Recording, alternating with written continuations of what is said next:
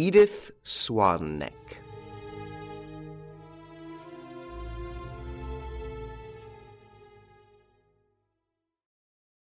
Two journalists stayed behind, however, and the colonel joined them after attending to Edith and handing her over to the maids. Three of them, together with the detectives, made a search that did not lead to the discovery of anything of the least interest. Then the colonel sent for some champagne, and the result was that it was not until a late hour, to be exact 2:45 in the morning, that the journalists took their leave, the colonel retired to his quarters, and the detectives withdrew to the room which had been set aside for them on the ground floor. They took the watch by turns, a watch consisting in the first place in keeping awake, and next in looking round the garden and visiting the gallery at intervals. These orders were scrupulously carried out, except between 5 and 7 in the morning, when sleep gained the mastery. The men ceased to go their rounds. But it was broad daylight out of doors. Besides, if there had been the least sound of bells, would they not have woken up? Nevertheless, when one of them at 20 minutes past 7 opened the door of the gallery and flung back the shutters, he saw that the 12 tapestries were gone. This man and the others were blamed afterward for not giving the alarm at once and for starting their own investigations before informing the colonel and telephoning to the local commissary. Yet this very excusable delay can hardly be said to have hampered the action of the police. In any case, the colonel was not told until 8:30. He was dressed and ready to go out. The news did not seem to upset him beyond measure, or at least he managed to control his emotion. But the effort must have been too much for him, for he suddenly dropped into a chair and for some moments gave way to a regular fit of despair and anguish, most painful to behold in a man of his resolute appearance. Recovering and mastering himself, he went to the gallery, stared at the bare walls, and then sat down at a table and hastily scribbled a letter, which he put into an envelope and sealed. "There," he said, "I'm in a hurry. I have an important engagement. Here's a letter for the commissary of police." And seeing the detective's eyes upon him, he added, "I am giving the commissary my views, telling him of a suspicion that occurs to me. He must follow it up. I will do what I can." He left the house at a run, with excited gestures which the detectives were subsequently to remember. A few minutes later, the commissary of police arrived.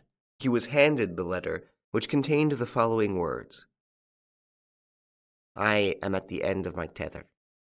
Theft of those tapestries completes the crash which I have been trying to conceal for the past year. I bought them as a speculation and was hoping to get 1,000,000 francs for them, thanks to the fuss that was made about them. It was, an American offered me 600,000. It meant my salvation. This means utter destruction. I hope that my dear wife will forgive the sorrow which I am bringing upon her. Her name will be on my lips at the last moment." Madame Sparmiento was informed. She remained aghast with terror, while inquiries were instituted and attempts made to trace the colonel's movements. Late in the afternoon, a telephone message came from Ville d'Avray. A gang of railway men had found a man's body lying at the entrance to a tunnel after a train had passed. The body was hideously mutilated. The face had lost all resemblance to anything human. There were no papers in the pockets, but the description answered to that of the colonel. Madame Sparmiento arrived at Ville d'Avray by motor car at 7 o'clock in the evening. She was taken to a room at the railway station. When the sheet that covered it was removed, Edith Swan-Neck recognized her husband's body. In these circumstances, Lupin did not receive his usual good notices in the press. "Let him look to himself," jeered one letter writer, summing up the general opinion. "It would not take many exploits of this kind for him to forfeit the popularity which has not been grudged him hitherto. We have no use for Lupin, except when his rogueries are perpetrated at the expense of shady company promoters, foreign adventurers, German barons, banks, and financial companies. And above all, no murders. A burglar we can put up with, but a murderer, no. If he is not directly guilty, he is at least responsible for this death. There is blood upon his hands."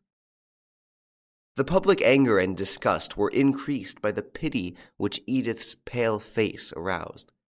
The guests of the night before gave their version of what had happened, omitting none of the impressive details, and a legend formed straightway around the fair-haired Englishwoman, a legend that assumed a real tragic character, owing to the popular story of the swan-necked heroine. And yet, the public could not withhold its admiration of the extraordinary skill with which the theft had been effected. The police explained it, after a fashion. The detectives had noticed from the first and subsequently stated that one of the 3 windows of the gallery was wide open. There could be no doubt that Lupin and his confederates had entered through this window. It seemed a very plausible suggestion. Still, in that case, how were they able, first, to climb the garden railings in coming and going without being seen? Secondly, to cross the garden and put up a ladder on the flower border without leaving the least trace behind? Thirdly, to open the shutters and the windows without starting the bells and switching on the lights in the house? Police accused the 3 detectives of complicity. The magistrate in charge of the case examined them at length, made minute inquiries into their private lives, and stated formally that they were above all suspicion. As for the tapestries, there seemed to be no hope that they would be recovered.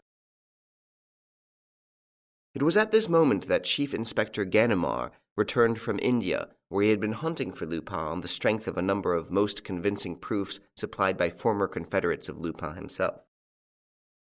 Feeling that he had once more been tricked by his everlasting adversary, fully believing that Lupin had dispatched him on this wild goose chase so as to be rid of him during the business of the tapestries, he asked for a fortnight's leave of absence, called on Madame Sparmiento, and promised to avenge her husband. Edith had reached the point at which not even the thought of vengeance relieves the sufferer's pain.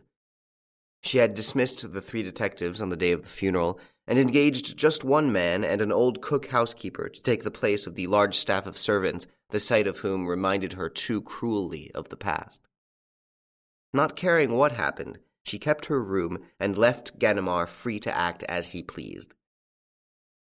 He took up his quarters on the ground floor and at once instituted a series of the most minute investigations. He started the inquiry afresh, questioned the people in the neighborhood, studied the distributions of the rooms, and set each of the burglar alarms going 30 and 40 times over. At the end of the fortnight, he asked for an extension of leave.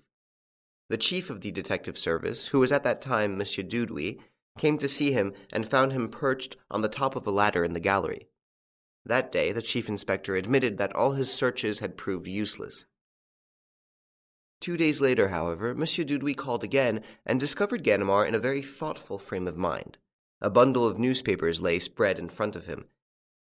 At last, in reply to his superior's urgent questions, the chief inspector muttered, "I know nothing, Chief, absolutely nothing. There's a confounded notion worrying me. Only it seems so absurd, and then it doesn't explain things. It confuses them. Then I implore you, Chief, to have a little patience, to let me go my own way. But if I telephone to you some day or other, suddenly you must jump into a taxi without losing a minute. It will mean that I have discovered the secret." 48 hours passed. Then, one morning, Monsieur Dudouis received a telegram. "Going to Lille. Ganimard." Dickens can he want to go to Lille for? The day passed without news, followed by another day. But Monsieur Dudouis had every confidence in Ganimard. He knew his man, knew that the old detective was not one of those people who excite themselves for nothing. When Ganimard got a move on him, it meant that he had sound reasons for doing so. As a matter of fact, on the evening of that second day, Monsieur Dudouis was called to the telephone. "You, Chief." "Is it Ganimard speaking?" Cautious men both, they began by making sure of each other's identity. As soon as his mind was eased on this point, Ganimard continued hurriedly. 10 men, Chief, at once. And please come yourself." "Where are you?" "In the house, on the ground floor." but I will wait for you just inside the garden gate."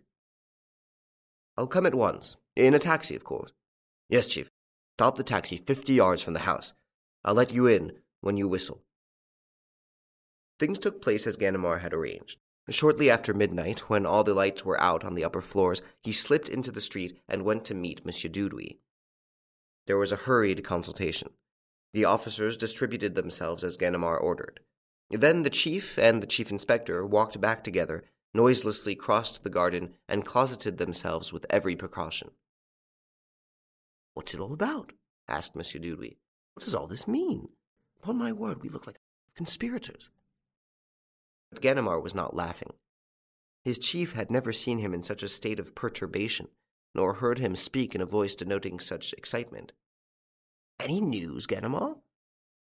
"Yes, Chief, and this time, but I can hardly believe it myself. And yet I'm not mistaken. I know the real truth. It may be as unlikely as you please, but it is the truth, the whole truth, and nothing but the truth." He wiped away the drops of perspiration that trickled down his forehead, and, after a further question from Monsieur Dudouis, pulled himself together, swallowed a glass of water, and began. "Lupin has often gotten the better of me." "Now, look here, Ganimard," said Monsieur Dudouis, interrupting him. "Why can't you come straight to the point? Tell me, in 2 words, what's happened." "No, Chief," retorted the chief inspector. "It is essential that you should know the different stages which I have passed through. Excuse me, but I consider it indispensable." He repeated, "I was saying, Chief, that Lupin has often got the better of me and led me many a dance. But in this contest, in which I have always come out worst, so far, I have at least gained experience of his manner of play and learnt to know his tactics. Now, in the matter of the tapestries, it occurred to me almost from the start to set myself 2 problems. In the first place, Lupin, who never makes a move without knowing what he's after, was obviously aware that Colonel Sparmiento had come to the end of his money, and that the loss of the tapestries might drive him to suicide. Nevertheless, Lupin, who hates the very thought of bloodshed, stole the tapestries. There was the inducement," said Monsieur Dudouis, "of the 500,000 or 600,000 francs which they were worth." "No, Chief, I tell you once more, whatever the occasion might be, Lupin would not take life, nor be the cause of another person's death for anything in this world, for millions and millions. That's the first point. In the second place, what was the object of all that disturbance in the evening during the housewarming party? Obviously, don't you think, to surround the business with an atmosphere of anxiety and terror in the shortest possible time, and also to divert suspicion from the truth, which, otherwise, might easily have been suspected. You seem not to understand, Chief." "Upon my word, I do not." "As a matter of fact," said Ganimard, "as a matter of fact, it is not particularly plain, and I myself, when I put the problem before my mind in those same words, did not understand it very clearly, and yet I felt that I was on the right track. Yes, there was no doubt about it that Lupin wanted to divert suspicions, to divert them to himself, Lupin, mark you, so that the real person who was working the business might remain unknown." "Confederate," suggested Monsieur Dudouis. "Confederate, moving among the visitors, who set the alarms going, and who managed to hide in the house after the party had broken up." "You're getting warm, Chief. You're getting warm. It is certain that the tapestries, as they cannot have been stolen by anyone making his way surreptitiously into the house, were stolen by someone who remained in the house. And it is equally certain that, by taking the list of the people invited and inquiring into the antecedents of each of them, one might—" "Well, Chief, there's a but. Namely, that the 3 detectives had this list in their hands when the guests arrived, and they still had it when the guests left. Now, 63 came in, and 63 went away, so you see—" "And do you suspect a servant?" "No." "The detectives?" "No." But still, said the chief impatiently, "if the robbery was committed from the inside—" "That is beyond dispute," declared the inspector, whose excitement seemed to be nearing fever point. "There's no question about it. All my investigations led to the same certainty, and my conviction gradually became so positive that I ended, one day, by drawing up this startling axiom. In theory, and in fact, the robbery can only have been committed with the assistance of an accomplice staying in the house, whereas there was no accomplice." "That's absurd," said Dudouis. "Quite absurd, Ganimard. But at the very moment when I uttered that absurd sentence, the truth flashed upon me." "Eh?" "Oh, very dim, very incomplete, but still sufficient truth. With that clue to guide me, I was bound to find the way. You follow me, Chief. Monsieur Dudouis sat silent. The same phenomenon that had taken place in Ganimard was evidently taking place in him. He muttered, "Guests, nor the servants, nor the private detectives." "Yes, Chief. There's one left."